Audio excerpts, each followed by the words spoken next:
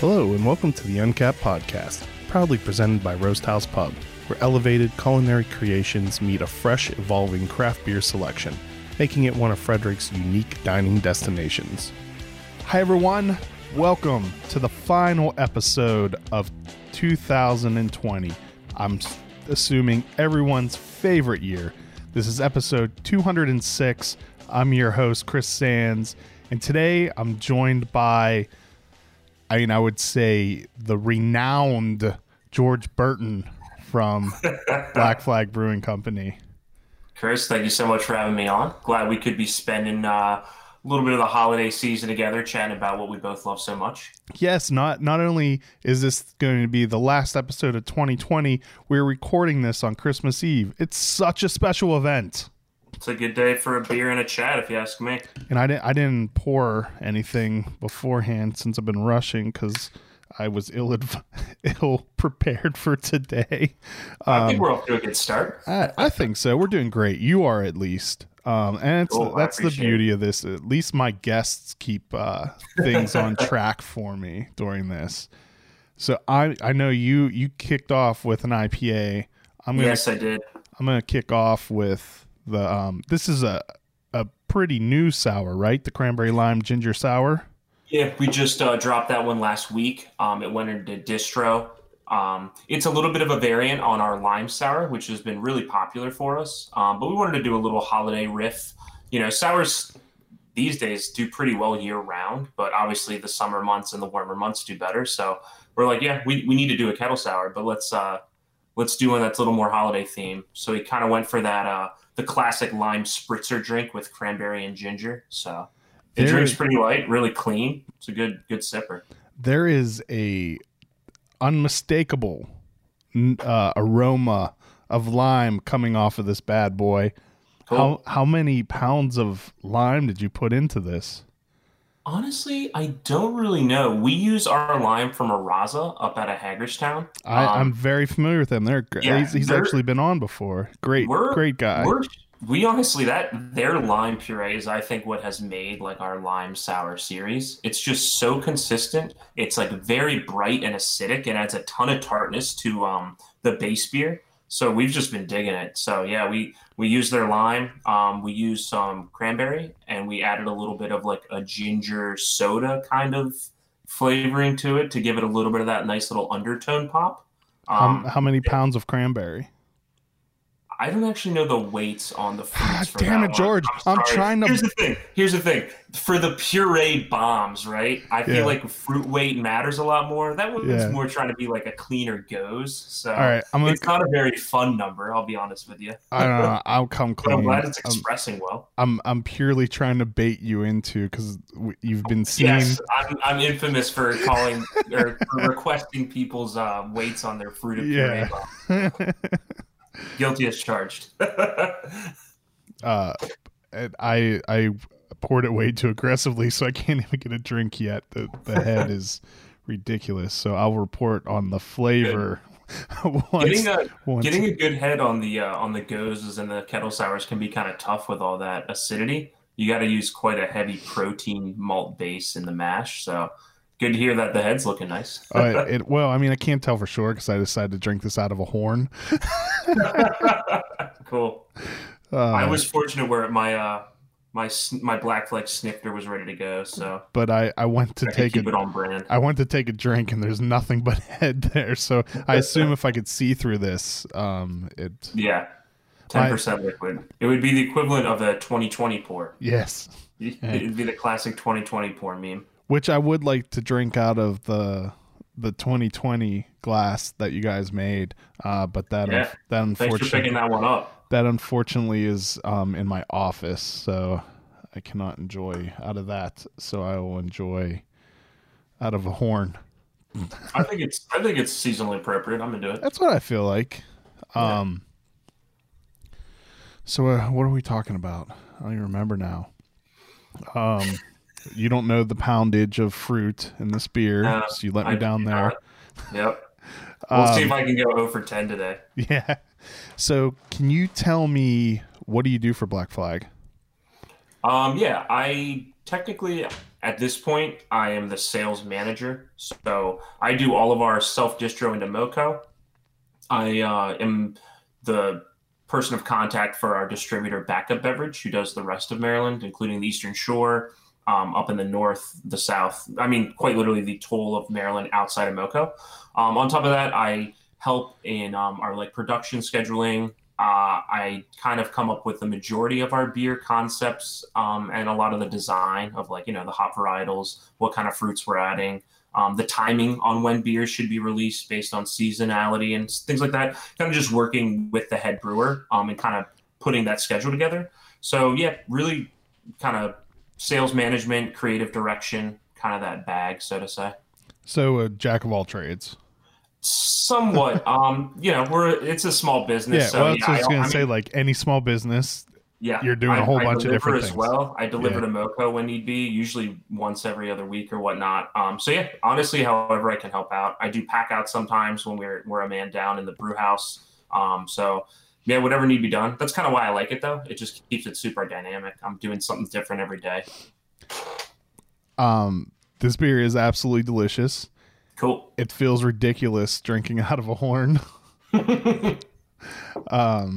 But I just got this from Dan at Full Tilt, so I wanted to. Cool. I don't think I've never drank like out of a horn before. So my sister got me one once. It's on the shelf behind me somewhere. Maybe I'll get it during a break. Where it's like some kind of customary Scottish bowl that's for drinking stuff out of, but it's more like the cereal bowl hazy IPA glass, right? But it's like it's the a fish bowl. glass. Yeah, it's a bowl made out of horn with some silver around it and That's stuff. cool though. I like it. But this is just apparently straight horn from Ale Horn. I guess is the company that makes it. But the beer is absolutely delicious. I like that. Nice. Despite you not knowing the poundage it's of pretty light and crisp. Not like a super heavily fruited goes. I mean, it is a goes, so a little bit of that nice crisp saltiness in there. It has the perfect amount of solidity. I don't like the ones where you're drinking and you feel like you just got out of the ocean. Or like I need to drink a glass of, which I do recommend drinking a glass of water after every beer, but I don't want to feel like I have to, essentially. Yeah, all the moisture hasn't been sucked out of your body from this. I just feel like I'm getting some extra electrolytes. Cool. Preparing myself for the long haul of this interview. It's going to end the day. I mean, I'm sure you got some drinking to do tonight. It is Christmas Eve after all. To get through the rest of the day with my kids asking every 10 minutes if they can open a present will definitely require some alcohol, I think. Cool. So when you're coming up with the beer concepts and ideas that you're pitching to them, what are you basing that on? Or like watching trends of what people are doing, basing, I guess, and you're obviously, since you're doing the sales too, you're getting a lot of feedback from your customers, the customers being the stores, restaurants, bars. Yeah, for sure. It kind of just starts with what makes sense for like our tap room and what our customers like. And I mean, what does well in our tap room generally translates to what does well out on store shelves as well. But I generally start with like a concept and then we kind of base it around like a price point. So it's like, hey, we want to make this beer and we want it to be X amount of flavorful or like X amount of ABV or, whatever kind of stats we want the beer to have. We kind of plan that out. And then it's like, okay, like how do I make the most exciting beer that I think is going to taste the best at a price point that satisfies people? Because for example, like a lot of our hazies, we try to do the $15, $16 4-pack, which is a little bit pricey for craft beer, but in the grand scheme of like popular hype local hazies, 15, 16 bucks isn't too bad. So I think there's a really fine balance between making like an exciting beer with a fun concept that attracts people, while also creating it to be flavorful enough without having these $20, $24 4-packs. Generally our goal is to just find a really price effective recipe that we know will excite people and be affordable, and kind of fit the motif that we've kind of set up over the past few years. I haven't paid close enough attention. Have you guys hit that $22 4-pack yet? That seems to be becoming a sure, much more common occurrence. Yeah, Black Mage, if I'm not mistaken, is a $25 4-pack. But Okay. mind you, that's a 12.5% maple bourbon barrel aged stout. Yeah, so that doesn't count. It's kind of cheap. Yeah, that's almost the second unloaded. highest would be our barley wine cuvee, the Diamonds on Your Timepiece. That was $22. Okay. And then most recently, and I think we've had one or two in the past, our hazy triple IPAs are generally $20 a 4-pack. So we have some taproom only beers that don't see very much distro at all. And those do get around $18, $19, $20 a 4-pack. But as far as things we distribute, I don't think we've had anything, unless a store was taking an extra dollar for whatever reason. Yeah. I don't think we've had anything really more than $18 a 4-pack for some of our doubles. But yeah, the $16, $17, $18 4-pack, I think is where Black Flag kind of wants to max out, unless it's something very special or barrel aged or something crazy. It just seems to become like slowly becoming the default price point, though. So many releases are falling in that $18 to $22 range. Yeah, it's tough. I mean, I understand it. It's expensive. Some of these beers that people want. I mean, it's a lot of hops. It's a lot of fruit. And another layer to it is it's a lot of risk. When you start putting all these ingredients in a beer, the risk of something not coming out correct increases, which means, it's just a riskier beer to brew. When we brew a batch of Zemo or Flagship, it's pretty reliable that the end product's going to be pretty much what we wanted. Relatively simple recipes. We've been brewing them for a while. If we're doing like positive on your costing, you're like, it's exactly. Yeah. We know what dosing is going to do what, but when we make some of these crazy sour IPAs and add fruit, you add hops, you add vanilla, you add blah, blah, blah, it complicates the process and increases the risk as well as just the cost of ingredients. So I remember when I first started drinking craft beer, though, like going to the store and like, I can't believe I'm paying $12 for a 6-pack, right? Yeah. to where I am now. For sure, man. When I first got kind of into craft beer, when I was working at Red in Clarksville, it was like the first craft beer store I was working at. They had Unita Double Detour, and it was a 9% double IPA. And this thing was $8.99 for a 6-pack. And I was like just getting into IPAs. It was pretty old on the shelf and just an absolute malt bomb. But at the time, I was making $13 an hour. That was the absolute perfect beer for me. It was really hoppy. It was really flavorful. And you got 6 of them for $9. It was crazy.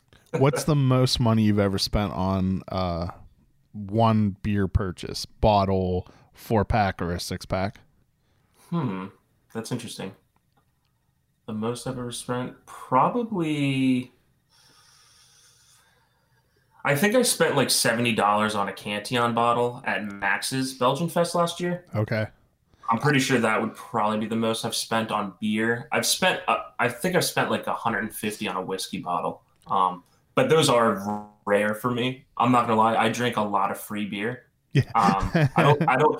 I buy a lot of draft beer. I buy a lot of beer out, but I'm not a huge sit at home and drink really nice beer kind of guy. Yeah. I like it more as that kind of social aspect. I really do. I kind of like going out and chatting with people, drinking beer that other people are making that they're excited about. I like to get excited about what other people are doing. So I've never had beer from Cantillon.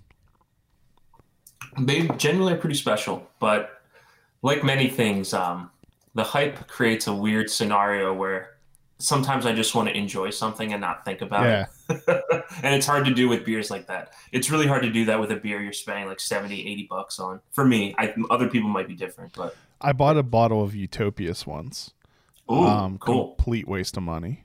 Really? Okay. I've tried it a few times. I like it, but yeah, I don't think I dropped like 250 bones on it. I didn't even like it. That was the worst. And I enjoy it more now.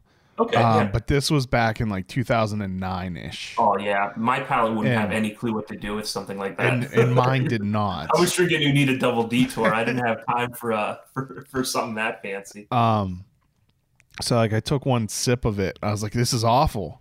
Like that was a complete waste of money. So then for the longest time, like people would come over and I would offer them like a snifter, I gave them like Glencairns or tastings of it, little dram and like they're like, I can't believe you're letting me try this or have some of this. Like, yeah, what can I say? I'm generous. Like, I'm a nice guy. Well, yeah. Not that it tastes it's awful. like the people that leave like the Miller Lights in the back of the fridge for guests. Like, yeah, nah, Chris, he just leaves a Utopia in the back of the fridge for the guests. No big deal. But yeah, so that I would that falls squarely into wasted money, though. I can't. Fair enough. I would say I didn't even enjoy that much. I would think the next most expensive was I bought Tactical Nuclear Penguin from Brewdog. Was that which one was 41%? It was either Sink the Bismarck or Tactical Nuclear Penguin. I can't. They both came out at the same time, and I can't remember which one I ended up buying. Did it just taste like straight grain alcohol? Basically, yeah. It was like that one was like $40, I think, and it was the same. Yeah. It was thankfully back then, like there was someone. Both of us both got into craft beer at the same time, and we split. Like all of our beer purchases, we split. It's also one of those things. You tried it, Yeah. I haven't actually tried one of those like heavily fortified beers yet, which kind of surprises me. But it's not fortified. Fortification is illegal. Really? Yeah. Good to know. Oh yeah, you can't like a barrel aged beer. You can't just like add in. They must be like 12-hour mashes or something. No, cold distilling. Okay. So they take the beer, they freeze it, run out so what's left is alcohol, and then they take out what's frozen, which is the water, and they just keep doing that over and over again until it's concentrated. Cool. I'm waiting for a local to do that. Now Utopias, though, that is just, there's a ridiculous amount of grain. It's a really long mash, and it's probably like they might even like double mash or something. Yeah, but when Brewdog was doing those crazy high ABVs, they were cold distilling them. It's like the snake venom beer as well, right? Is the same situation. What percentage was it? That one I think is like even higher. It's like the most juicy beer in the world. Yeah, it has to be done through the same process. I don't think you could possibly just brew a beer that. I don't think the yeast can stay healthy or something like that. There's like certain strains can do better, but yeah, there's a certain breaking point. Yeah, because even champagne yeast dies out in like 20 some, right? So this is why I'm the sales guy. Yeah, right? I don't even work for a brewery. You're teaching me today. Yeah. But we're gonna take a real quick sponsor break, and then we get back. Let's talk about some of the things that Black Flag has going on, because they always have something exciting going on. Always something in the pipeline for sure. Featuring a warm, we'll be right back. Atmosphere and knowledgeable staff serving up fresh, locally sourced culinary creations and unique craft beers on tap. Open 7 days a week, our friends at Roast House Pub invite you to enjoy a casual lunch, happy hour specials, delicious dinners, and specialty desserts. Follow them on social media to keep up to date on their monthly beer dinners, Mom's Spaghetti dinner battles, and what beer is being featured for Buck Above Monday. Idiom Brewing Company proudly offers a delicious variety of beers to satisfy the most discerning tastes. Best known for their wide array of IPAs, delicious fruited sours, and robust porters and stouts, Idiom has a simple goal in mind: to bring people from all walks of life together, to enjoy themselves and each other. Whether you're a hophead looking for explosively juicy IPAs, or one of the adventurous few looking to try boozy, sour, or complex flavors, or just looking to enjoy classic styles and seasonal favorites, they'll have a little something for you. Idiom Brewing Company is located in downtown Frederick, just south of the intersection of East Street and East Patrick Street, with ample seating directly on Carroll Creek. Uncapped is brought to you with support from McClintock Distilling, Maryland's first and only organic certified distillery. They are well known for their award-winning gin and are rapidly growing a name for themselves for their Matchstick Bourbon and Bootjack Rye Whiskey that have both won double gold at international spirits competitions. You can visit them in historic downtown Frederick along Carroll Creek for tours and tastings. Go to McClintockDistilling.com for more information. All right, so we've had Brian on in the past. Everyone says you're the way more interesting person, so that's why we're so kind of them. So that's why we're talking to lying? You. To be fair, that is why I was hired, so I feel okay about that. If I wasn't too interesting, I probably wouldn't be doing a good job. So he gave us the whole story about the. Although actually, I think I forgot all of it. Me too. And for some reason, I'm incapable of remembering where the name Black Flag came from. So I think it was, which I like this story because it's kind of a good irony that I think everyone appreciates, even though it's like kind of a bash on the company.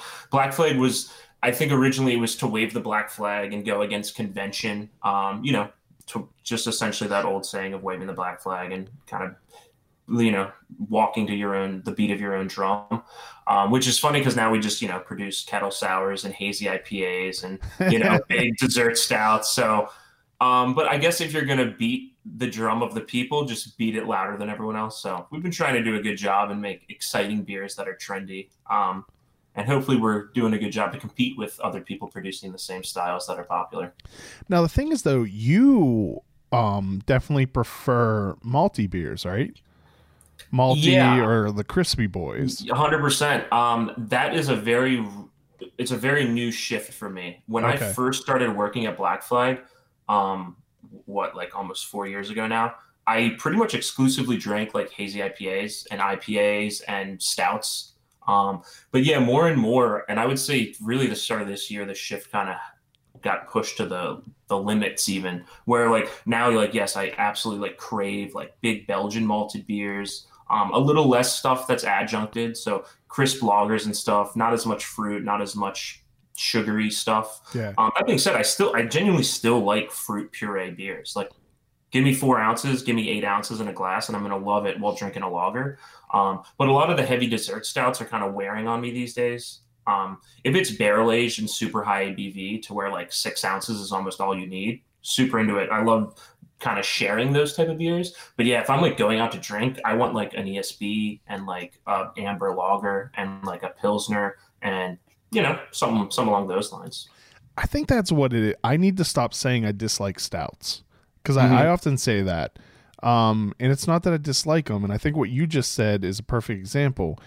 I can sit and enjoy a stout with other people, but I don't think I would ever in my life sit down on the couch to watch football or something and reach for a dessert stout to drink. It's too much, man. Yeah. It literally makes me sleepy. Like, I'm not even joking. All the sugar just makes me sleepy these days. And an example of like a stout that I genuinely really do enjoy, Elder Pine's Chin Chin. It's like a dry Irish stout, and it just has like a really rich, complex malt kind of backbone to it. Not too roasty, but just really clean, 7%. So not huge, but by no means small. And it kind of just checks all the boxes of what I want in just like a stout to drink. So. Rockwell has a great Irish stout too.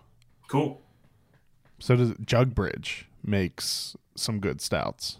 Awesome, yeah. But yeah, I'm never going to just go pick up a bunch of stouts and sit around and enjoy them. Like, the reason we make dessert stouts, it's not necessarily because like everyone at Black Flag just loves dessert stouts. But when you just look at how things sell, dessert stouts sell super well. So, what do we do? Just make a normal stout over and over again that might do okay? Or do we make a stout that like people are buying and getting excited about? So, it's all a balance. We try to I feel like Black Flag does a decent job at having like pretty simple traditional beers, but also making some of the stuff that is more fun and whimsical and modern. But it's a balance, because I like drinking malty stuff, and we don't do a ton of malty stuff, but there's enough fluttering here and there where I'm pretty happy with it. I feel like Black Flag has recently, and recently's probably like in the last year now because I have no concept of time anymore. Sure. Yeah, it's the last year is a long year. Goodbye 2020. Last episode 2020. Next year is going to be amazing. See, I should have had you on next year. Because then we could save it for next year. We could have celebrated we that. Recorded January 1st, guys. No problem. That you guys have leaned more towards the whimsical, fun type of craft beer world than you had previously. Is that Actually, no, I guess maybe kind of always were.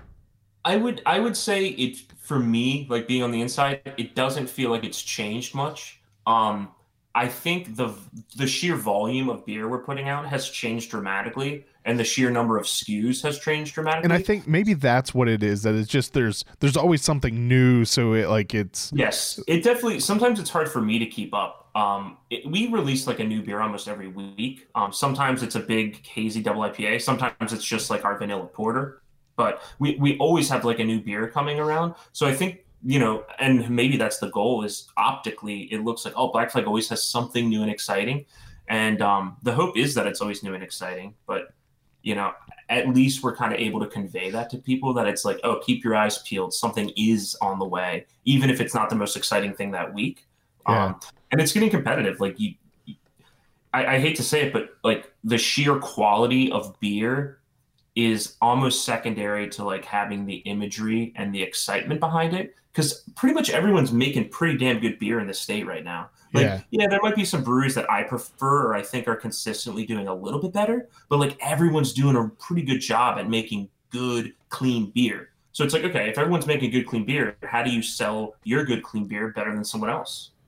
And that's where it comes down to kind of those optics and trying to like be an important kind of member of the community as well. Yeah, when everyone is like that's a really good point. When everyone's making really good beer, you have to do something to stand out. Like at that point, you can't just survive on yeah, like having good beer isn't good enough. Like, or even if you have great beer, that's not necessarily good enough because they're like Maryland beer has matured enough that there are a long list of breweries in Maryland just creating amazing beer and doing the same thing Black Flag is doing, releasing something new every week, sometimes multiple things every week. And it's been exhausting to try to keep up with that. For sure, Matt. It really does get a little exhausting. And I think that's where consistency has mattered a lot. And I've seen a lot of our fans say that. They feel like we've been very consistent. Like you don't really get too many beers from us that are kind of whiffs. That's a good point because there are definitely some breweries in Maryland that make amazing beer, Right. but it's kind of analogous to that home run hitter. Like they go up and they swing for the fence on every single one, and sometimes they hit a fly ball, but when they hit it, it's a grand slam. Fantastic, for sure.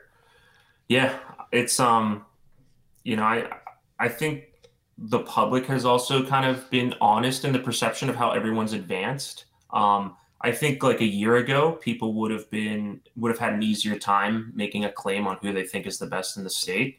But it's like every day, I think it gets harder and harder to make that claim. I would refuse to answer that question. I don't think there is anyone that makes the best beer in Maryland. Right. And I think it's on top of that, in another layer, I think we're getting to a point where brands kind of have to really hone in on what not only their skill set is, and that might not even be the right word at all, but almost like what their customer demand is. Like, hey, what have we done that we've done well that people want more of? And how do we segue like our production and what we do to ensure that we're like meeting that demand, we're advancing that initial idea and really giving the people what they come to our brewery for, And if you're someone like Black Flag, that's probably a hazy IPA.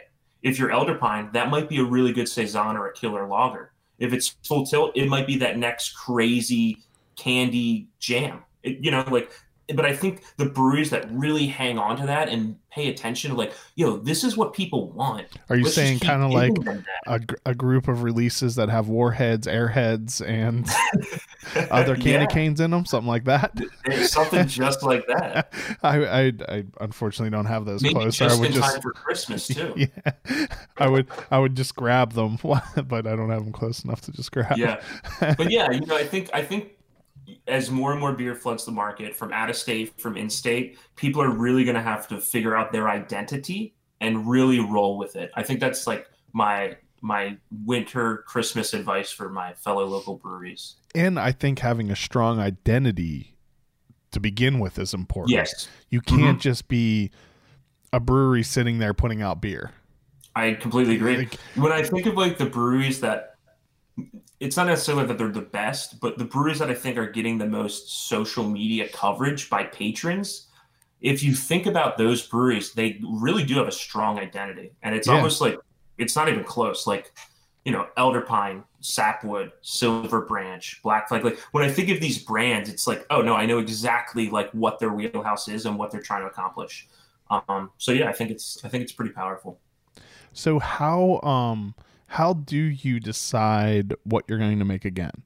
So because Black Flag definitely is a brewery that brings back beers again. Yes. So many breweries, if you had that beer that you loved, you may never see it again. It's probably not going to come back. But like Takeout is the one example I'm thinking of. You came out with that at the beginning of this dumpster fire of a year. Actually, it was probably a couple months into lockdown. Yeah, I think it was May or something. Yeah, I mean, pretty early on. But then you rebrewed it again. Was that based on customer demand of wanting it, or when you made it, you just knew this is a phenomenal beer, we're going to have to make this again? Yeah, I think you really take into account like every factor, genuinely. Like how much did the team enjoy the beer? How much are customers in the tap room and buyers in the market saying that it did well for them? And I mean, just we are a business. Like, do we have access to more of these hops? Was the margin on this beer pretty good that would warrant a rebrew? Because there are some times where we brew a beer and we kind of ignore some of the cost restrictions. Like, hey, we're going to take a small loss on revenue for this because we just need to do this. Yeah. A good example is like the triple IPA that you have, Superhero, Out of Shape Superhero that we did with Ben Little. That beer was a little over price point, but we just wanted to add those hops. I did not bring that into the lineup to drink today because that was a little too high octane for me to down during this. But yeah, it's we look at how did it sell super fast? Are people asking us again and again to bring the beer back? Did we really like the beer? And we kind of factor all that stuff in, and it's like, yeah, like we need another West Coast IPA. People are asking for this one. We got the hops in house. That batch of Strata hops was great. Let's rip it again. I love a good West Coast IPA. So good. So interesting to talk about. Like, I love West Coast IPAs too. But it's a reality. Like, why don't we make a ton of West Coast IPAs, right? Because we make a little bit here and there. But you look at like even when we release Takeout next to a hazy IPA, the hazy IPA sells twice as fast. Oh, really? Straight up sells almost twice as fast. So it's like, yeah, we still want to do a good amount of West Coast, but we can't just like throw them out there and throw them out there. We need to make sure things are moving and staying fresh and all that. So I think a big problem I find with my perception of beer, especially now that I interact with so fewer people, is that I guess I'm part of the feedback loop now. Like I'm only talking mainly to people who work at breweries or super into beer. And so many people in that group are burnt out on drinking hazies and go cycling back to West Coast IPAs. Because me not doing tastings, like that was kind of my pulse on the market. I would do a tasting. Yeah, what the normal people drink every week. And yeah, I taste 100 people in a night. They don't even know what a hazy IPA is, but they're tasting a hazy and they're like, oh, whoa, this is crazy. This like isn't bitter. It's like really smooth and like I kind of like it. Let me grab one. And it kind of keeps things in perspective, being able to talk to, the regular Joe that just is coming by. He's getting a 30 rack of Miller Lite and he wants to try out a new local IPA. Or, some lady comes by and she's like, hey, you got any fruited sours? I'm looking for something fruity. Or, hey, I like big stouts. What do you got? And it's like not being able to have those interactions with people definitely makes it a little tougher to where the market's trending, what kind of the lay person wants to drink, and, all that kind of stuff. Just being able to interact directly with consumers makes such a big difference. Yeah, because even like you're definitely very involved in Maryland Beer Drinkers Group. But that gives you almost no information. And and no, but I agree. It's like it can be a deceiving, the information you get can be wrong because it's a tiny little segment of everyone buying beer. Well, they're not normal beer drinkers. No, anyone that searches out a beer drinking group on social media is not a normal beer drinker. Yeah, and while they may follow some of the same trends and do like buy the same things, it's not the same as you pulling up a stool at a liquor store and doing samplings for the average person that just does not care at all where their beer came from. They just want a beer. They just want to drink a beer. They want the price to be right, and they want it to taste like something they want to taste. So So like for sure, man. that's good research for passionate beer drinkers Yep. and people who know a lot about beer, but it's not a good sampling of what the larger market Right. is. Yeah, if Maryland Beer Drinker was the indicator of the market, I don't know if Duclaw would be in operation, but Duclaw makes pretty good beer and they do extremely well in market. Yeah. So it's like, yeah, take everything with a grain of salt, so to say. But I do enjoy the antics on Maryland Beer. I think over the past year, it's gotten a little more friendly, and people are really being positive and supportive of Yeah. brands. The one thing I'll say on Maryland Beer to my fellow brewery members, please start posting your beers. Use it as a marketplace. I don't want to be the only guy posting all my beers for sale. Trust me, Well, seriously, post your beers. People love it. They do. and I think that's a lot of, and what I've heard from people in the industry mainly is that they don't want to be looked at as like a shill Yeah, or totally. I like do. as self-promoting. And I struggle with that too. Like I like to share episodes of Uncapped in the group or stuff, but I still like every time I do it, I pause and stop and think like I don't want to be coming off as like self-promoting or something. Yeah, I, And I then definitely get that. and then I just look at it from like, no, I'm not promoting myself. I'm trying to promote the brewery that I'm talking to. Like Exactly. it's Yeah. it's more I care more about getting that brewery story out than I'm promoting myself whenever I post it. So and I agree with you. I think more breweries should because a lot of people that's where they're getting their idea of Yeah. what's coming out. They might not even know about, they might not follow your brewery page on Facebook, but they're on MD Beer. Yeah, I think if people realize that, hey, if someone finds it annoying that you're like posting or self-promoting, they're just gonna ignore the post and move on. Yeah. Like it's Well, really not gonna ruin anyone's day. some people won't just ignore it, but Fair enough. most I've people I've will. never gotten any negative commentary from posting as much as I do, and I'm a bit of a frequent poster, so I'm a head out.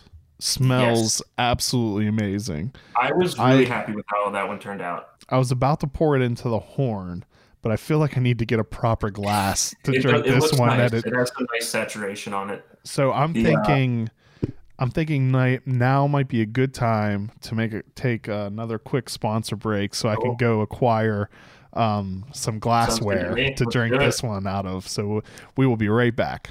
Awesome. There are many reasons why I have chosen District East for where I purchase beer.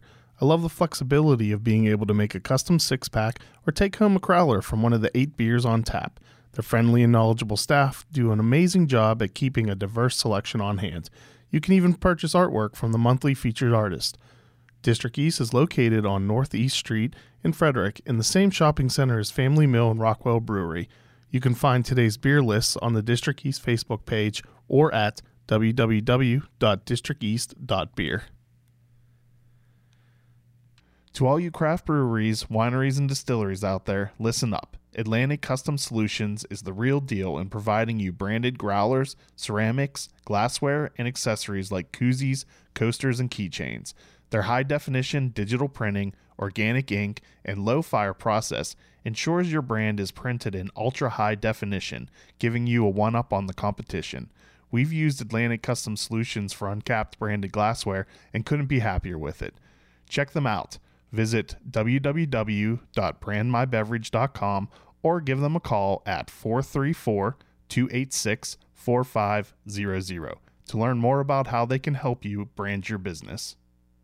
So I have my awesome zooted glassware glass to drink out of, which is one of the perfect ones for this. I like that glass. I'll tell you right now, I'm not a big fan of the crazy glassware phase of beer, but that one actually has some practicality to it. Well, I like like that. sitting and drinking out of it, it's amazing too. Yeah. There is a slight glugging issue when it gets down to here. Mhm. What I'm worried about is I don't know the status of the cleanliness of this glass because I just pulled it off of the shelf behind me. TPM. I did not put it on that shelf, unfortunately. So Gotcha. that means it was somewhere where my wife didn't want it to be. And Clean from here.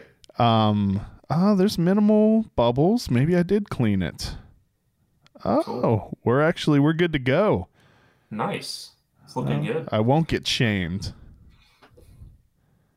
That IPA was a little bit of an ode to the IPAs of past. Well, I saw Simcoe and Citra written there. It's like that hop duo just reminds me of like 2014 to 2016 so much.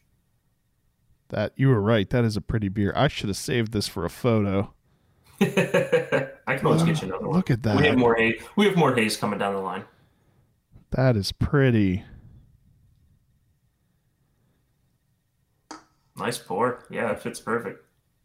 That's another great thing in this glass. I think it is. It's a 16. Yeah, it's like 18 ounces. Yeah, even. it's 18 ounces, so you can aggressively pour into it. It has the whole thing. I'm a big fan of the aggressive pour. You can sit, lounge on the couch, and the large top bowl makes it easy to just drink out of. I love this glass. Cool. Well, cheers. Cheers. So I'll give another Zooted Glassware. Search him out. Glassware, everyone, check it out. He makes he was a guest a few episodes ago. Awesome guy. Makes beautiful. They did the giveaway with Saints Row, correct? Correct. Yeah. Nice. Yeah. All right. What were we talking about? We were talking about trends, how you follow them.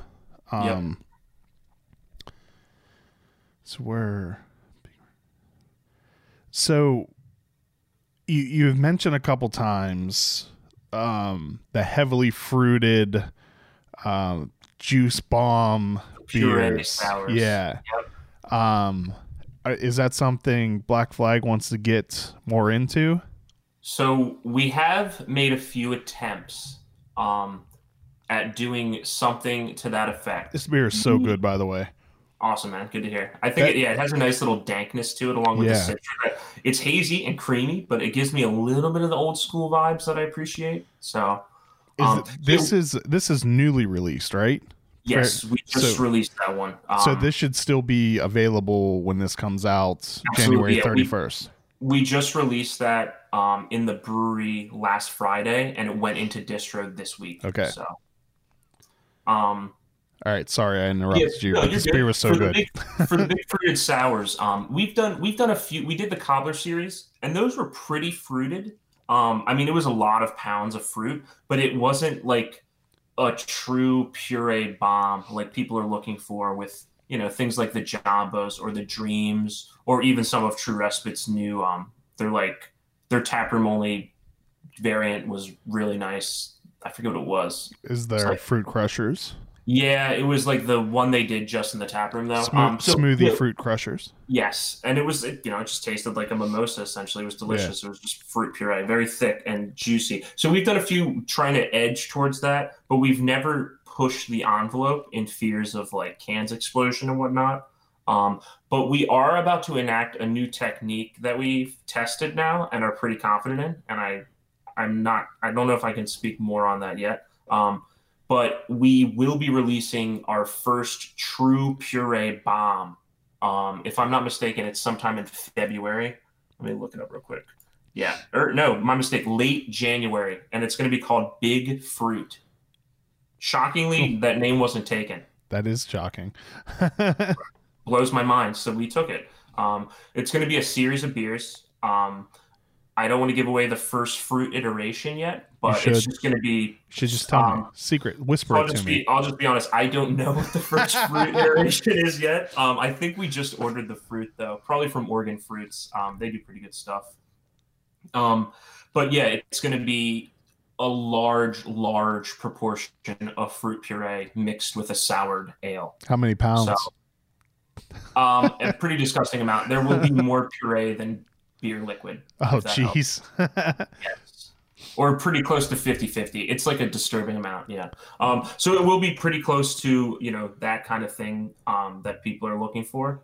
I hope it takes off well. I don't think the sour trends are going anywhere. So they're not.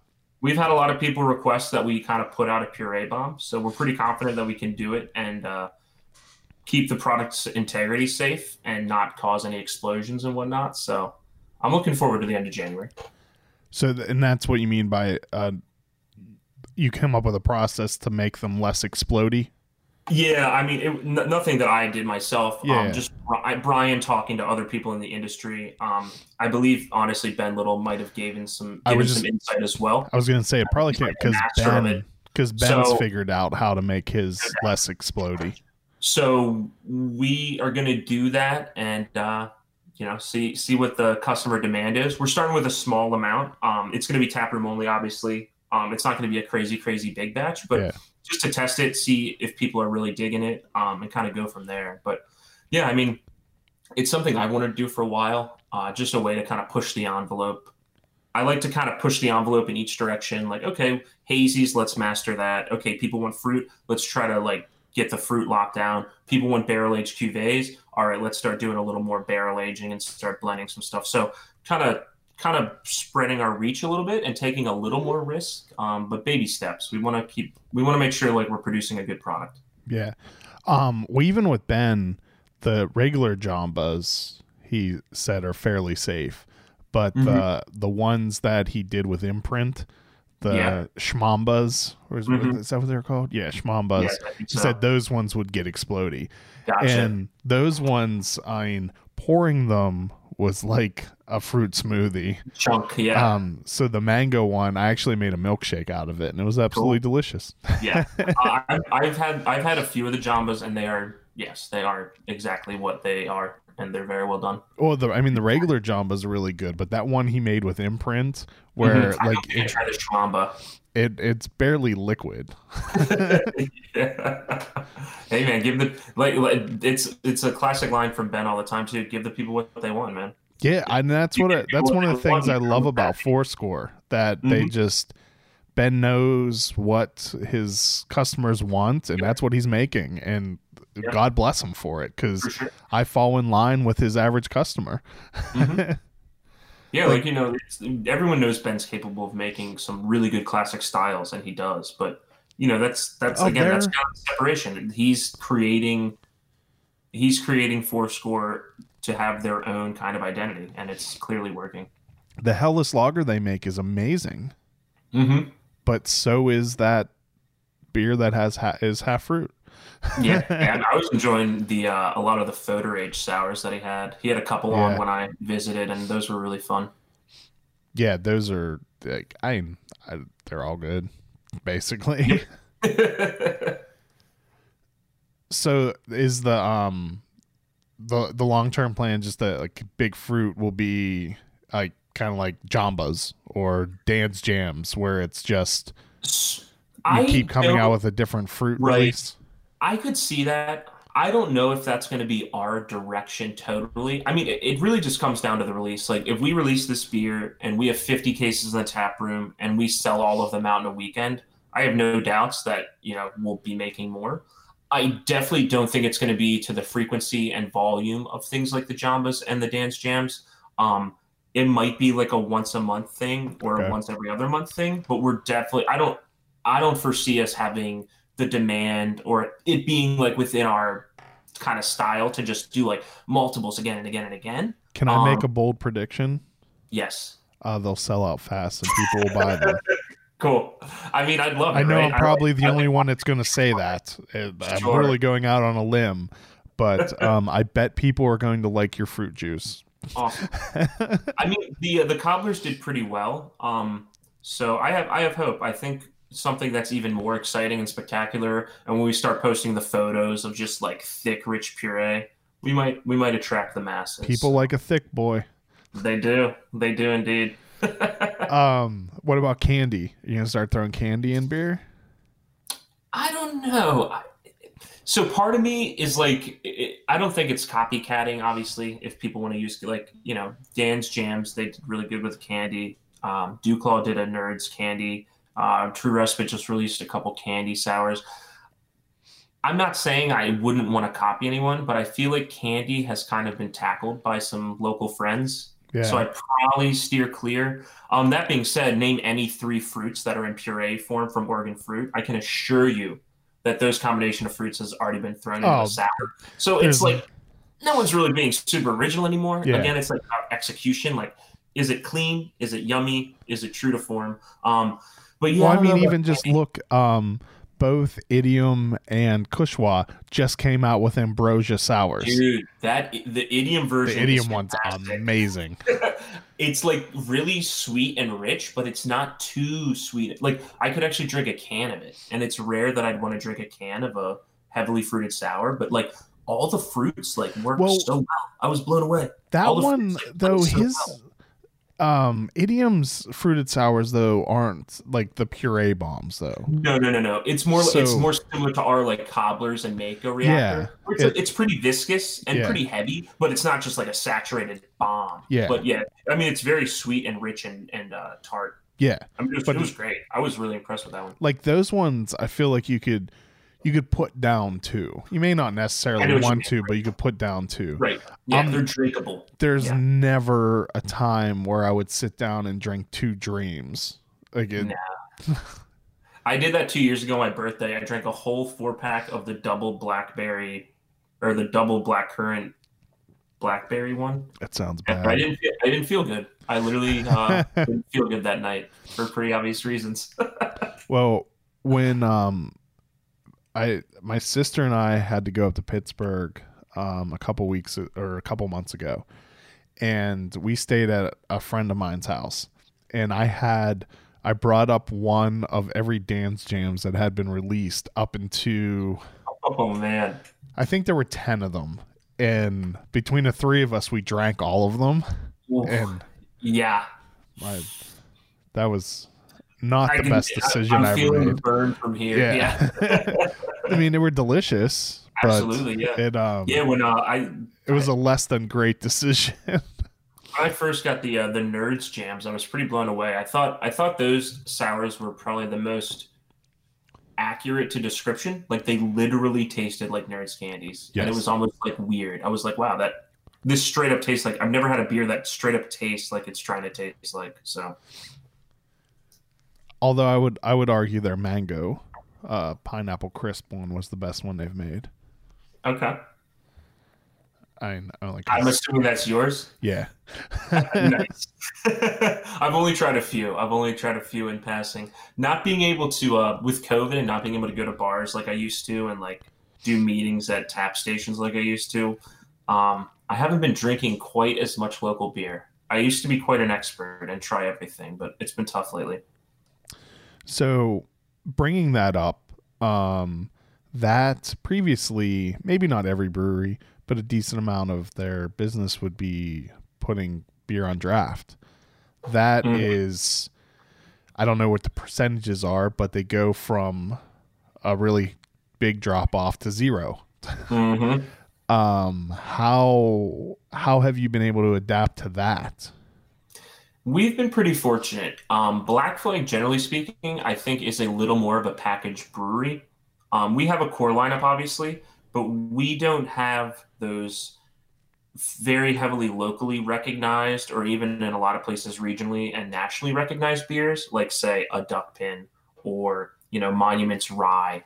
So in our purposes, we've been pretty nice with the limited releases, do very well in package. A lot of stores want those cans, and the cans move pretty well. So we've been pretty lucky to pivot just the majority of our draft volume into extra cans. So just ordering more labels and changing the batch proportions over. Our distributors been pretty nice to us in taking on extra cans. They obviously place an order. They want X amount of cans and X amount of draft. With this second wave of the COVID shutdowns, they've obviously reduced their draft numbers. But in doing that, they've been willing to pick up more can numbers to compensate. So we really haven't had too much shift in production volume in that regard. We're kind of brewing what we were and just putting it in cans instead of draft. I'd be interested to see how data would work for some of those brands that are a little more reliant on draft sales. Because, you go to Baltimore, quite literally almost every corner bar has like a Duckpin draft line and a Monument Rye draft line. Black Flag's not a brand that necessarily has that. So it was definitely easier for us to pivot. It's more of the regional size breweries probably got hits much more on that. Yeah. Other than like what you were selling through the tap room. Sure. Like our tap room draft sales obviously are not doing great. But our pickup sales in the draft room are doing pretty well. So we're doing okay at Black Flag. How have production volumes stayed? Have they continued to be high, or have you had to cut production? So we're at Black Flag, we kind of just peaked on our production volume earlier in the year, and we've pretty much been maxing out our batches since. Um, I'm not saying we're at 100% brew capacity, but we're pretty much maxing out every tank like 80-90% of the time on a beer batch. So year over year, we're brewing more beer, Okay. which has been the trend since Black Flag opened. Every year, Black Flag's just brewed more beer. So I feel like we're very fortunate to not have had a hiccup. We're still like on that trajectory of increased growth. Now the margins on that growth are obviously inferior. I was just going to say, unfortunately, it's much less profitable growth. I mean, there's no need to beat around the bush. Selling a $7 snifter of a hazy IPA out of the tap room gets you way more money than selling a $16 four pack. I mean, that's pretty straightforward. So yeah, any individual can do the math on that and figure out it's pretty straightforward. So it's not like things are too bad for us, but certainly I think all local breweries are feeling a little bit of the brunt. In our case, the PPE loans helped a lot. We were able to keep everyone employed, helped us transition our production staff. We have our new guy, Alex, who started to help brew.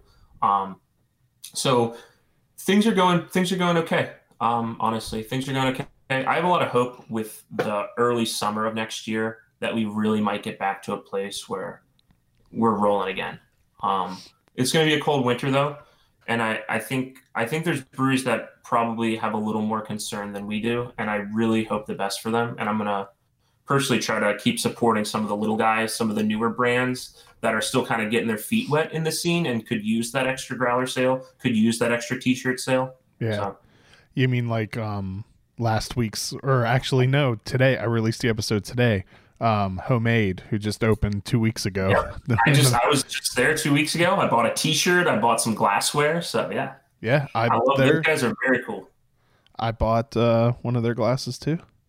Nice. I got the little sampler one. I just need like a little 4-ounce glass for like some big malt beers. So, but yeah, I like their branding a lot. It's really clean and kind of modern, but it feels homey. Like it feels like raw and artistic, I guess you could say. And also made by Uncapped sponsor ACS, brandmybeverage.com. Cool. Nice. Like how I work that in there. Hell yeah, I do. So what would you say is the number one? So you see this posted because a million Facebook groups have cropped up about, at least in Frederick they have, like Frederick Local, Frederick Dine Out, all these things. People are always asking, what's the best way to help your favorite small business? Usually revolving around restaurants and breweries. Restaurants are probably the hardest hit in this. Well, restaurants, movie theaters. So high on packaging. So what would you say is the number one way people can help make sure their favorite brewery is okay?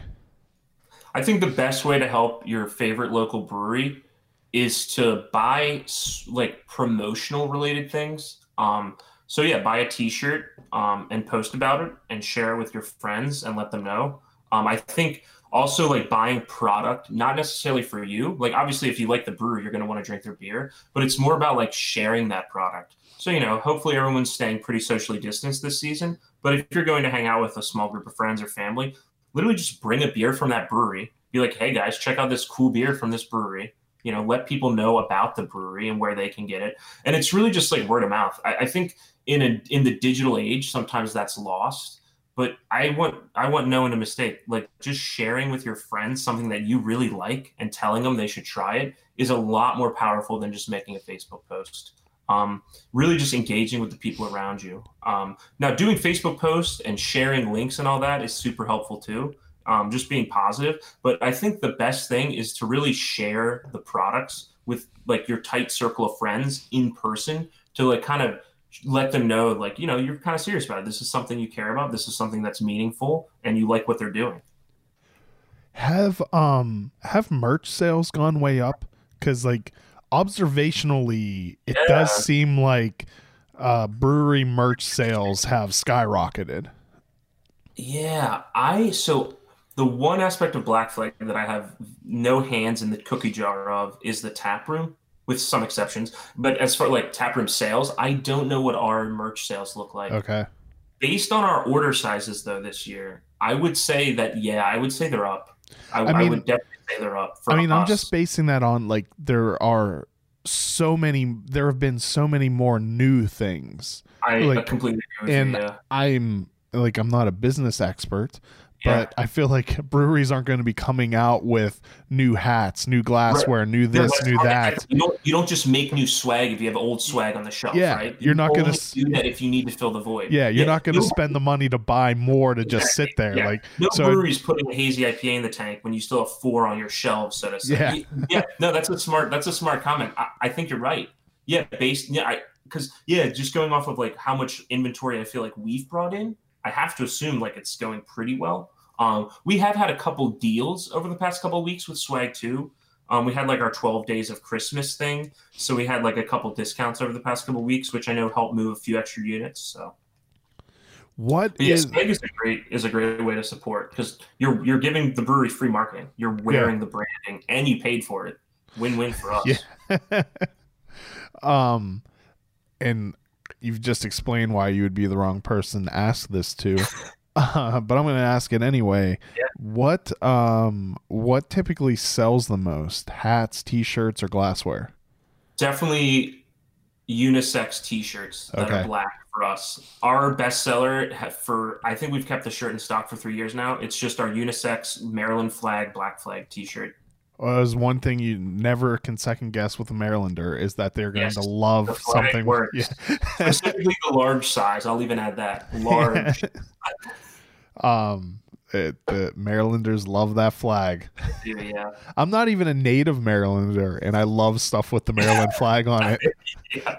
I used to kind of like hate it because it was like it's just like it's like it's so there. But I've kind of come around. I've been in Maryland my whole life. I've never moved anywhere But else. then you look at it and you realize, no, it's actually pretty cool. Look, It's a lot going on. Yeah, it's pretty intricate. It's like colorful and like designed and stuff. You look at other flags and they're kind of blah. So yeah, rep it while you can. so one of the editors at the FNP had written an editorial disparaging the Maryland flag, and oh my, was it? Dangerous game right there. And oh my, did he catch a lot of flack for that? That's hilarious. I mean, I'm going to stop just short of saying he received death threats for it, and he Yeah. may even have. Crazy. Yeah, not much can come between Marylanders and their flags, I guess. So yeah, I mean, I think if I owned a business, I would probably just slap the Maryland flag on everything. Yeah, it kind of works. And to be fair, for out of state people too that are visiting, they kind of like it because it's like, oh, it's a little piece of like the Yeah. state culture as well. So it works out. Yeah, because people do if you're traveling and visiting places, you People like. love getting t-shirts and glassware from a brewery they visited that they'll never be back to. So That's a good point too. yeah, I mean, before Untapped, it was you collected coasters, as I understand it. I never got into that. I always the only thing I've ever collected way too much of from breweries Beer. are well, no, that's supporting. Um, glassware, which is obviously a current problem of mine. Hats. I have an obscene amount of brewery hats and stickers. Yeah, Like I have stickers that haven't been applied to anything everywhere from that's breweries. good. I'm jealous. I love stickers. Every time I go to I feel bad kind of because I'm like a rep, but I try to promote everyone, so I Yeah. kind of justify it. But I love just going around and getting a sticker from every single booth there. I'm not gonna lie, I love stickers. I don't know. I'd have to dig around a little bit too much, but I'm sure this desk drawer has a huge stack of stickers in it. So buy merch. Buy merch, and share that merch with your friends. And share the beer. Buy the beer and share it. Grab a crowler. Yeah. You don't want to Grab a drink it. crowler, share it with friends. How are crowler sales? So, because you can pretty much. Do you release anything that's not canned? We do. Yeah, crowler sales for us are, I don't know if hit or miss is the right term because it's not surprising. It's like we did the Baja Bell beer. that was Crowler only. We sold 200 Crowlers in like a day. You know what I mean? Why'd you do Crowler only for that? It was just a small batch. Oh, okay. So if we like we have a couple 2-barrel pilot fermenters. Oh, so that was really small batch. Really small. So like it's so inefficient to can off of those. There might be a chance we do in the future, but just generally speaking, it's so inefficient we would just not. That makes sense. So yeah. It's a lot of work to get the line set up, exactly. And it's a lot of waste. Yeah. So if you can sell it all in Crowlers, cool. But that was a beer that like crushed it in Crowlers. We have other beers like that are a little more malty. Like we did a Cockbusser beer it's like a French table beer with like honey and molasses or something. I might be completely off on the style, by the way. But we only sold a few dozen of those Crowlers in the day. So the hypey stuff in Crowlers does super well. The stuff that's a little more standard or just like a good beer but not exciting, it might not do as well. But generally Crowlers do pretty well for us. We move a good amount. How much? Go ahead. I was just not all of our beer does get Crowlered. Like you said, we package most things, and if we have packages of it, we pretty much tell people, hey, just get the go buy this. I recognize I am very abnormal for beer consumption or any of my buying trends, but like to me, a Crowler's useless. I don't like. I rarely want a Crowler. One, because I'm ridiculous, and I'm probably going to take a photo. And a Crowler just doesn't look cool in a photo as a can does. Yeah. And then two, especially now, like it's rare that I'm going to drink a whole Crowler of something myself. One beer. Yeah. Like if I'm going someplace, I'll take Crowlers of beers to share with people. But yeah, it's like I don't love Crowlers at all. And I don't want to be too harsh on Crowlers. I mean, I like them way better than Growlers. I loathe Growlers. Yeah. It's just, at the end of the day, we're talking about a product that is so vulnerable to oxygenation. And you can't, like, when you can a beer, you're avoiding the vast majority of that. You can't really avoid that when you're Crowlering. You just can't, like, people can pretend and say, and I'm just going to really strongly disagree, it's just not a great vessel to keep beer stored. Now, if you're getting a Crowler and you're drinking it the next day or two, fantastic. If it's a beer that's not in cans and it's great and you want to take it home, fantastic. But generally speaking, I would pretty much 99 out of 100 times say you should buy packaged beer.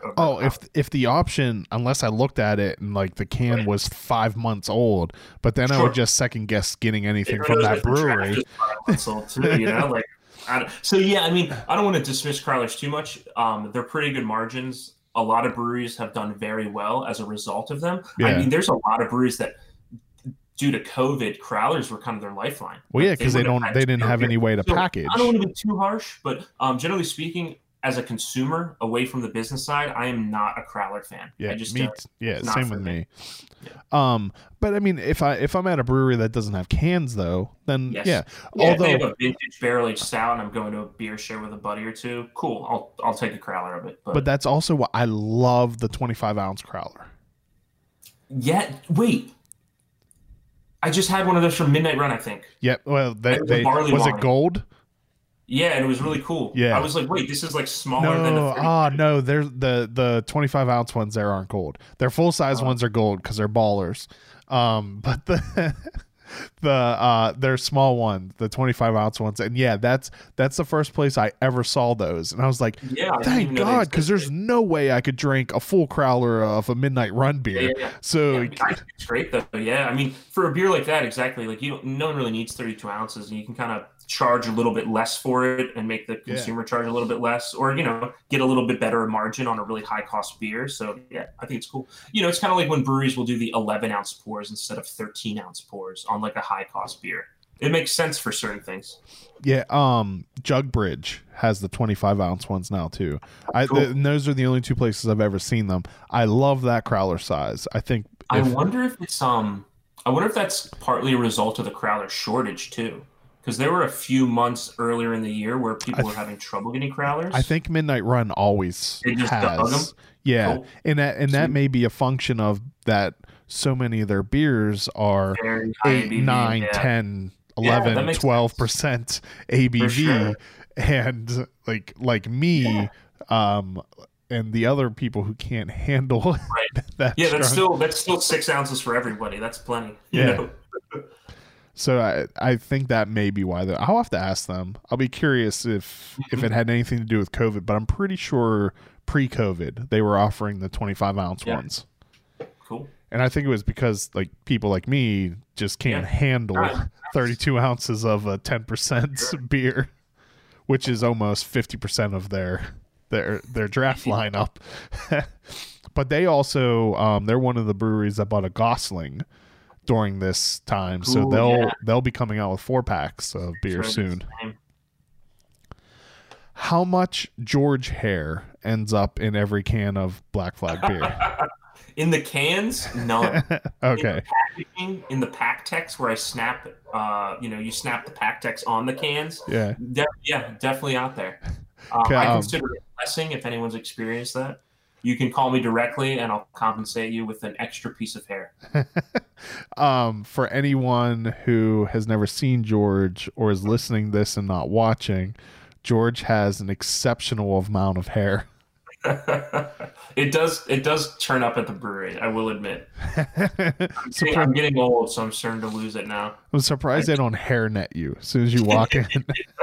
Well, fortunately, I don't do any of when I'm helping out with production, I tie it back. Okay. Fortunately, I'm just a thinking guy, and I'm on the road nowadays, so not too much packing out for me. You had mentioned that Black Flag has a bottle club coming out. Indeed. Can you tell me a little bit about that? Absolutely. So I'm pretty excited about this. It'll be a fun little venture. We have a 20-barrel brew house. It kind of operates like a 15, but so it's hard for us to do small. Wait, explain that first. It's just the brand of brew house and how the water efficiency works. Okay, we use the ABE system. Okay. So it's a 22-barrel brew house, but for certain higher ABVs, it's not as efficient. Okay. But sorry, go back to bottle.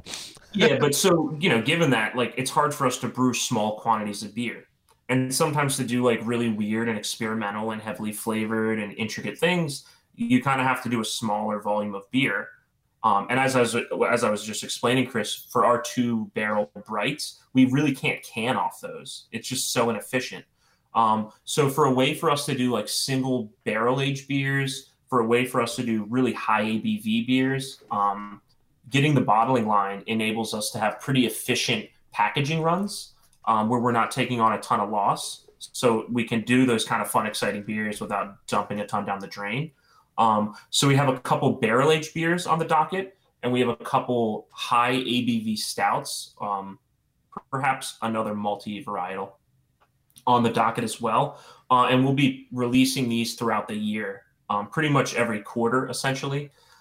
So if you're in the bottle club, you'll have first access to these. We have a custom glass for you. But a lot of the beers that we'll be releasing through the bottle club, there will be a few extra bottles that will be going out to the general public. And we do intend to release some other just bottles throughout the year that aren't necessarily bottle club only, but just, fun bottles that we'll have. So it feels like over the past couple of years, there have been a few breweries that have kind of set the bottling trend in motion. And I think we're at a pretty good time for us to kind of venture to it. We have some ideas, and we have some blended barrel-aged beers kind of going right now that we intend to use in the future. So it should be pretty freaking cool. I'm pretty excited for it. It's the first time we've done like a club exclusive kind of thing at Black Flag. So the demand was pretty shocking. We sold our memberships out in like 2 hours, which blew my mind. I thought it would take a couple days. So there's 100 memberships. Every member is given a bottle that they've already paid for. And yeah, they have, if you're a member, you also get liberty to grab extra bottles before they go to sale for the general public. I find it interesting that craft breweries, once they destroyed the perception that good beer is bottled, to that the perception that, like, even myself, like, I can't tell you the last time I bought beer in a bottle. Although, and well, even they're shifting to cans now. Great Lakes is probably the last beer because they make phenomenal beer. So their beer is so good.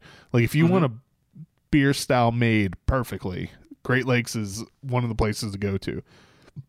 And they bottle, but because of the trends, they're shifting to cans. Yeah. So now that that's happened, craft breweries have decided, you know what, I'm going to put my special beer in bottles now. Yep. It is funny. I think it's it kind of goes back to the optics thing. I think people just perceive if you have a 500 milliliter bottle that it's like, oh, this is specialty and like a little more nuanced. And you put some wax on it and exactly. And I mean, parchment paper for the. You don't have to beat around the bush. Those, the breweries selling those bottles, like they're sold at a little bit of a premium cost.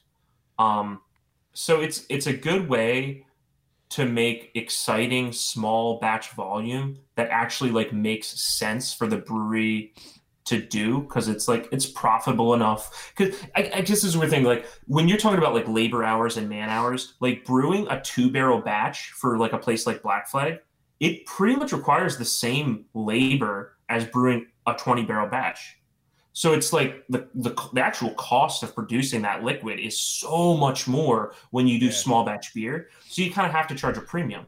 And charging a premium on like 16-ounce cans or something, it doesn't feel as good. But if you do like a really nice artisanal, well thought out, hard labored, 500 milliliter, put some wax on it, $16 bottle with wax, it's like all of a sudden that really kind of like hand to hand production, like fine touch, it starts to make sense and it works. So yeah, I credit people like Sapwood, Elder Pine, and some others, Suspended even, for making like the bottling thing a bit of a popular upcoming. Aslan started to do that too a lot. Certainly, yes, absolutely, yeah. One of my they're pretty crazy, but the beer is pretty sensational. I admit that Aslan's stouts are some of the best I've ever had, genuinely. There's a brewery up in Pittsburgh. I've brought them up a lot because they're probably the first craft brewery in Pittsburgh that I ever experienced. It's East End Brewing. Mm-hmm. And they've done a lot of really interesting, unique, cool things over the years. But one thing I love that they still do it, but it's not quite as unique because they got away from the bottling part of it, and I think they can the beer. But every year they make a barley wine called Gratitude. And it was like a thank you to our customers. Yeah. And they would and like they were tiny for the longest time. And they would have a bunch of volunteers come in to help with the bottling. And they were made with like almost paper mache, sort of like plastered kind of onto the bottle. So like people come in and help them bottle. And then they were dipped in wax. Each year had a different colored wax. And I don't like barley wine, but I still almost bought one when they had a vertical that they sold. And I think it may have been 10 years, but may not have been that long. But because they always held back a certain amount every year, and they had like 10 bottles from like the past years, like so and then every year you could buy like a mixed pack of a vertical, and then like there was one year where they just sold, like they decided we're gonna release all of our old ones, and I want to say it was 10 years, but I don't think that's right. I think that's too long. Maybe it was 5. Crazy. where you could buy the whole vertical of every version of it they had ever made. Awesome, and each year like it was a different bird on the packaging, and they were just beautiful bottles. You definitely Google it whenever we're done talking. Do it now if you want to. But they're beautiful. Like just the bottle was almost as much of a piece of artwork as the beer. So I think there is that level of like you can do those extra cool things with a bottle and make the experience special. Right. And just going off of that, beyond that, I think it's almost essential. I think it's almost the responsibility. Like I give them a ton of credit. I think it's almost the responsibility of the brewery to be like, hey, we're charging you a little bit of a premium for this premium product. Like we want to dazzle you. Like it's our job to make sure that this product meets the standards of what we're charging you for it. So, any way you can kind of advance that feeling, because at the end of the day, beer it's as much of like a product as it is like an experience and a feeling and kind of sharing with those around you. And if you have a really nice bottle with a really nice, fun kind of concept behind it, and you're able to kind of figure out what the people who made it, what their intent was with it, it just kind of elevates it all together. Oh, actually, they even have on their website, it probably was 10 years because they they have on their website the definitive gratitude guide, where they give a rundown of like what the bird was, what the color of the wax was, and a bunch of other. Oh wow, things. That's wild. Because I was trying to find a photo. Yeah, I think they have one on the page, but it's kind of small and grainy. Yeah, that looks cool though. Those bottles do look great. And the owner is cool. One of the nicest guys I've ever met too. Awesome guy, Scott Smith. Also, I need to do another episode with them. That look and feel super classy. I love that. Here, I think there we go. If you actually, now I feel at this point like I have to post this photo with this episode. And if you're watching, you will now see there's. Yep, that's the one I'm looking at. That's the It's so cool. So what's that? 1, 2, 3, 4, 5, 6, 7. So I think it must have been 10 years. So when they hit 10 years, you could buy the full spectrum of everything they had. It was like $250 or something like that. And like, I wanted it so bad. I was like, I don't like barley wine at all. Like, I would be buying it purely just because I think just the art and the idea behind it. Just because I think it's a cool idea. It's really cool. I like that. Absolutely. But so you should do something like that. Save some and then do a vertical sometime. Yeah. I'm into it. We did start doing that a little bit. Like we just held, not anywhere near to the same extent, but we held back like 5 cases of Black Mage, and we just sold those over the weekend. A little pop-up release on Saturday, and people went crazy for it. So it's tough though.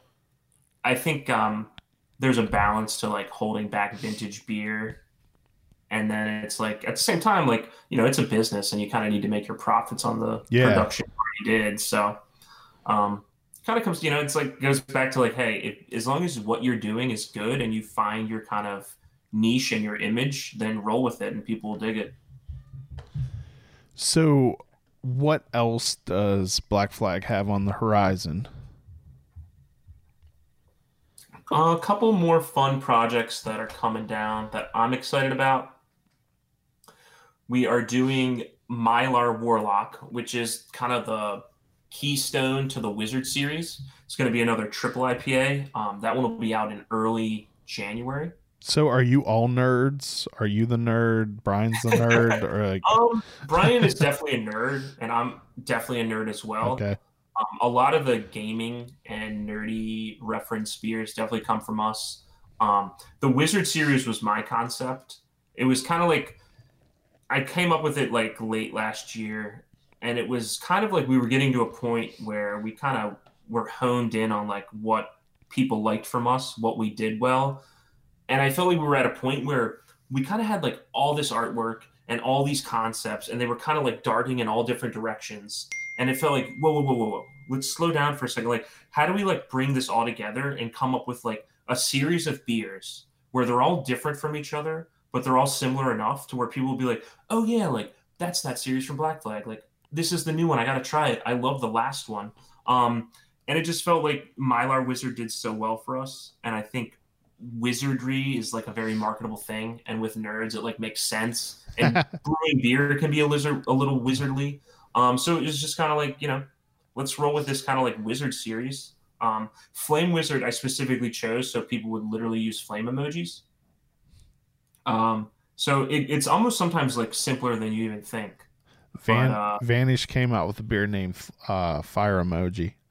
Yeah. I mean, it's a weird thing where, like, you know, people post it, they start spamming emojis, it looks fun, and it just, like, it's like the little things kind of just, like, trying to relate to people and get them excited about your product so they kind of sell it for you, so to say. Makes sense. Yeah. So we've started doing a little more of the series beers. We got the 2020 series. Next year we'll be doing the template series. And the template series actually stemmed from an MD beer conversation where people were asking like, hey, why don't breweries just like add more information on their cans? Like, why can't I know all the hops and all the malts and like the gravity and all, like, why can't I just have all this information? Do people really care about that though? Like most people? I don't know. I Okay. don't know. Yeah, I don't think so. I don't. But I it's like, literally could care less. well, maybe we'll just scrap my idea then, Chris. How No, about I that? know. Like, there's a lot of breweries that do do that, and I'm just wondering, Right. like, because Yeah. I perfectly realize that I'm not a normal beer drinker. Like, Sure. Yeah. I think it's I think the people that do care really appreciate it, and the that people makes that don't sense. care, I think it's just another thing on the label. You kind of Yeah, just, yeah. it's whatever. You're not like Um, I'm not gonna drink this beer. They told me what's in it. right. But I think it's like with so many breweries and like so many hazy IPAs, for example, it's like I think guiding people to understand why they like one product over another benefits people that are doing a really good job. And it's not to dismiss anybody, but if you're making really high quality, true to style, consistent beer, it's almost like you want to tell people like, hey, like I'm not trying to be an ass, but like this is really what it's supposed to be like. And let me give you the information of why it is like this. So in the future, you can be a little more informed when you make your next decision. Like, unless you're like reading all the hops and like reading all the malts and talking to people who know a little bit more than you really can't figure it out. It's like pretty complicated. Like I feel like I know very little about like beer, and I've been dealing with beer for 4+ years now. So I Yeah. can only imagine as a consumer where there's like not there's kind of a veil of information between like the production world and what hits your shelf. And I guess it's like I would like to kind of lift that veil a little bit. And the thing is though, like I feel like the hop used has become less and less of a marketing point for hazy IPAs and stuff lately. I would agree, yeah. That, like, for a while it was like Galaxy, this has Galaxy. Yes. And now there isn't nearly as much of a big deal made about what hop is being used. Do you Yeah, think that's I agree. from people getting burned from that 1 year of Galaxy hops just being Yeah, awful? I And actually think that's a huge component of it. I think it's more than that too. I think it has to go with like the way I view it. I don't. There are only a few hops that I think are like kind of offensive to me. And Idaho it's not even 7. what's up. Say Idaho Idaho 7. 7. Offensive I as hell. love Idaho 7. So it's like I think it's like more how people use it. Like Sabro doesn't Oh, really align with me very well. But like True Respite just did their anniversary Sabro Deepa, and it was a really good IPA. I mean, it was good. I just don't like Sabro. So I think it's like if the breweries are making good beer, the hops don't matter as much. Whereas it used to be the case where the breweries making like the best hazies were only using Citra and Galaxy. Now everybody's using Citra and Galaxy or Mosaic. So it's like, yeah. it's not as special because some bad IPAs are using these hops now too. It's not just like the cool, exclusive, expensive club, I guess is like the way I kind of put it. But That no, makes sense. I think that bad Galaxy crop. I mean, I can tell you as a brand from Black Flag, we were using Galaxy a ton, and we've been really lightening up our usage as a result directly of that crop. So, yeah. Yeah, because even when it was horrible, you were still having to pay like $30 a pound for it, right? And then I mean, at least 20, yeah. you get in an almost unusable product. Yeah, like we would have batches where we would be adding like for like a 20 barrel, in the blend, we'd add like, 22, 44 pounds of Galaxy or whatever. And it was like, this is like really green and gross. So we were dropping it down to like 11 pounds in the dry hop of Galaxy alongside like Citra Mosaic. And it's like at 11 pounds, it was actually solid. Like it wasn't overly offensive, but yeah, Black Flag is not the only brand that ran into Galaxy issues. I know that. Oh yeah, I mean I saw plenty of breweries. Sapwood had trouble with it. I forget who else said they were having trouble with Galaxy, but yeah, it's numerous people. Yeah, I mean there were a lot of people I had talked to that hadn't even posted publicly about getting in Right. subpar that said to me too, like that it was 2018, right? Was that the crop year? Yeah, you're correct. Um Yeah, because it was funny because we used 2017 for a batch, and I was like, oh, why can't we use the fresh stuff? And it's like, no, trust me. yeah, don't We use want that to one. we want to use the 17. It's good. Are there any trends in craft beer that you just absolutely hate and you wish it would go away? Absolutely hate and wish it would go away. I'm generally not that kind of a guy. I like if there's something that really annoys me and I think it's like an inaccuracy of truth. I know that sounds goofy, but like it's like, oh, why do people like this? They're so silly. Like I guess for me it's like, well, I'm just gonna try to convince them that they're wrong, not just call them idiots. So I don't there's nothing really I kind of it's funny because a lot of people complain about where beer is. There's nothing I really dislike about beer right now. Um I don't know. There's nothing I really dislike. I guess I would like the only thing that actually upsets me about beer is when people call their hazy IPAs and they're clear. But Yeah. it's like I don't know if it's like a production issue or they don't know what they're doing. But Or what if all there of was a the misstep. what But if all the flavor profile and the body and everything match mhm. what a hazy IPA should be, and it just is clear instead of So I would argue that it can't if the beer's clear. I don't think it can match if the beer's clear. You just don't like there's I a have saturation in there I and it have just isn't the same. I have definitely had clear hazy IPAs that tick every box except for the clarity of the beer itself. I have not had that experience. I'm a bit particular. I find that that haze saturation is so much of softening the hoppiness and adds so much to like the mouthfeel that I haven't experienced that. I'm not saying they don't exist. I think flavor profile you can get pretty close on, but I don't think you can match like the texture. And I think for me that's why I like hazies because of the texture more Mhm. so than the flavor necessarily. But I mean, things happen. Black Flag a couple years ago, we released a couple hazy IPAs that were not hazy. Um, but it's beyond that. Like I'm more talking about some of the large macro brands that are just slapping it on the can to Yeah. sell it. And it's like, yeah, they're using modern trendy hops. Yeah, it's like unfiltered and kind of cloudy. Oh, I know But who in you're order talking about. to actually get like that haze generation, it's like a specific process. And it's done in a very particular way. And if you're not going to do that, then just don't call the beer that, I guess. Yeah. Um I would argue that people need to stop complaining about beers they don't like being made and being popular. That's actually so good. Yes. That actually is my complaint. It's like, dude, send me a message. I will find you the crispy lager you're looking for. Please Yeah. message me. I'll find you the best quad in the state. Just message me. I got all the answers. I Yeah, mean, no, you're completely right, man. like Idiom, they put out tons and tons of hazy IPAs and sour beer. They just put out an amazing Helles lager. Yep. I love their Kolsch. Yeah, their Kolsch is really good too. Fun. You've mentioned Ben Little a few times. Yep. They have your dessertiest of pastry stouts, Yep. the thickest of your fruit puree beers, and hazy beers galore, and amazing lagers. Yep. Got some dark lagers. Got some wild fermented fodder aged sours. Yeah. Full Yeah, Tilt yeah. will cram a ton of candy into a sour beer, and they sell an absolutely Preach. sell an absolutely amazing lager. It's so true. You- There's not a brewery in the state that doesn't tackle some of these quote unmade styles. Like Yeah. they're out there. I'll concede there's not 20 pilsners on the shelf from every brewery in Maryland. But why do you like there aren't that many different flavors of a pilsner. Exactly. Like you don't need that many options of a pilsner.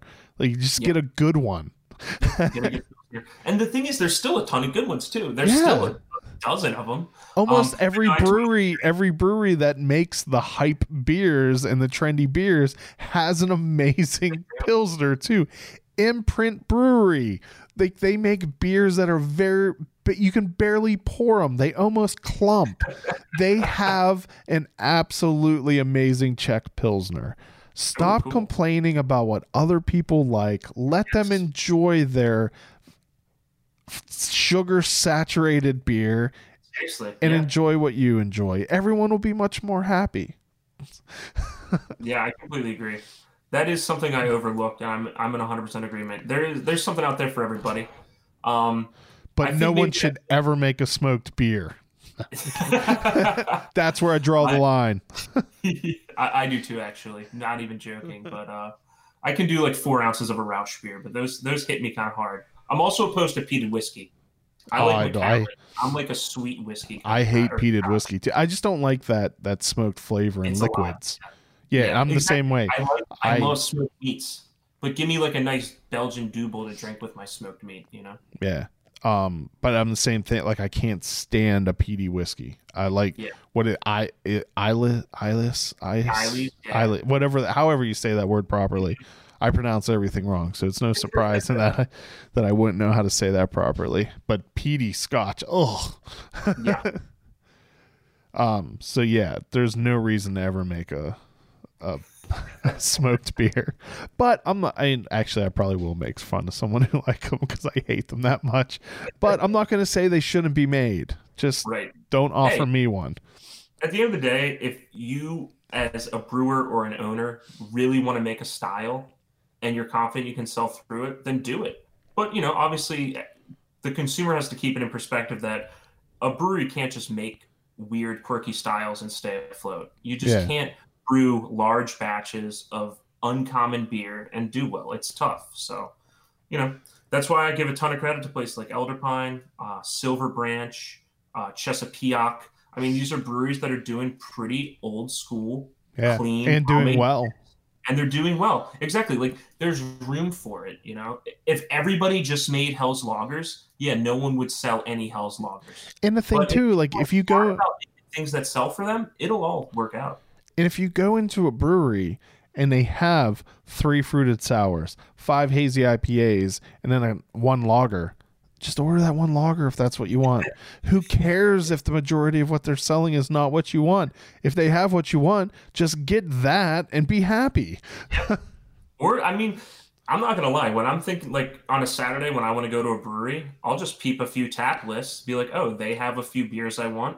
I go there. You know? That works too. At the end of the day, like, if you are demanding that there's more classic beers and stuff, just spend all your money on the breweries doing that, and I assure you that's your best likelihood to be successful. And they will keep making it. Yeah, they will.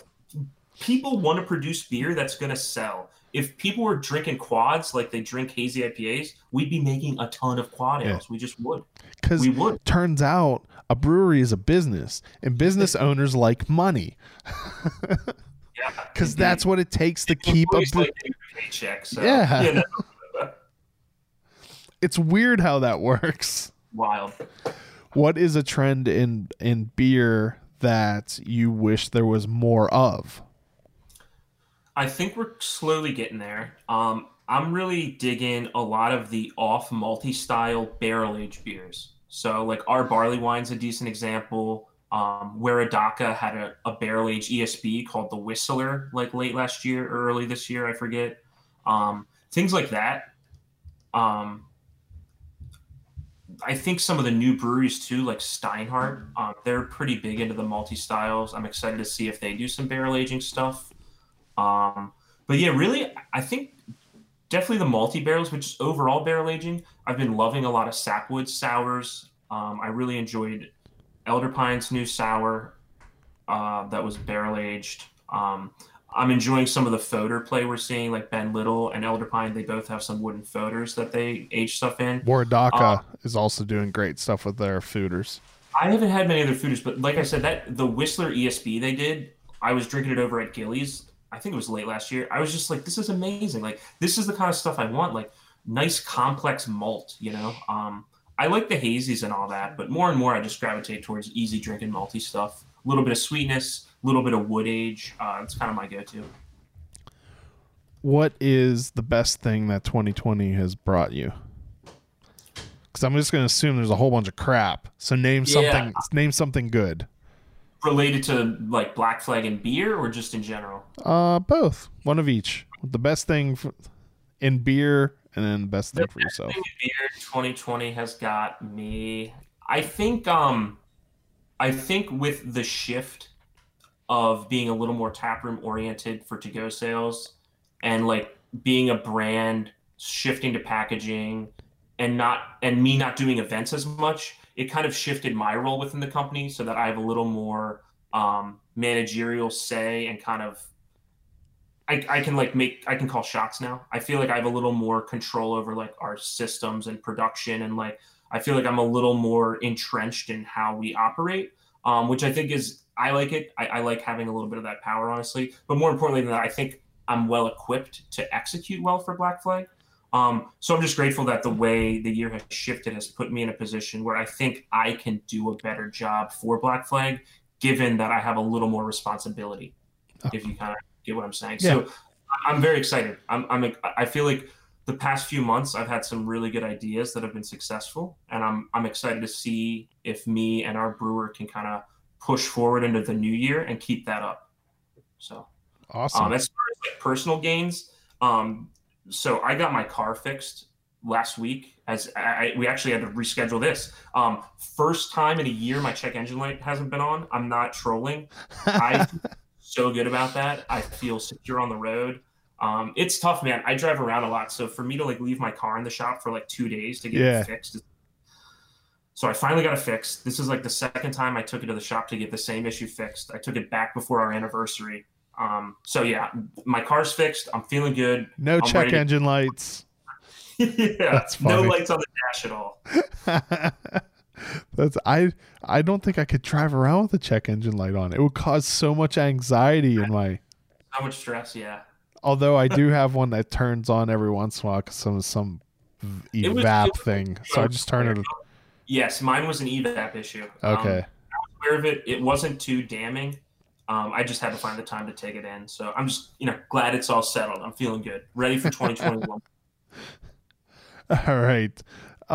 Do you have anything else you want to cover or talk about? I think we covered the big talking points. So I think we covered some important things on the horizon for Black Flag. Got a little insight into what I do and kind of how we're operating moving forward. How do people find Black Flag? Best place to check out Black Flag is on Instagram or Facebook. We are Black Flag Brewing Co.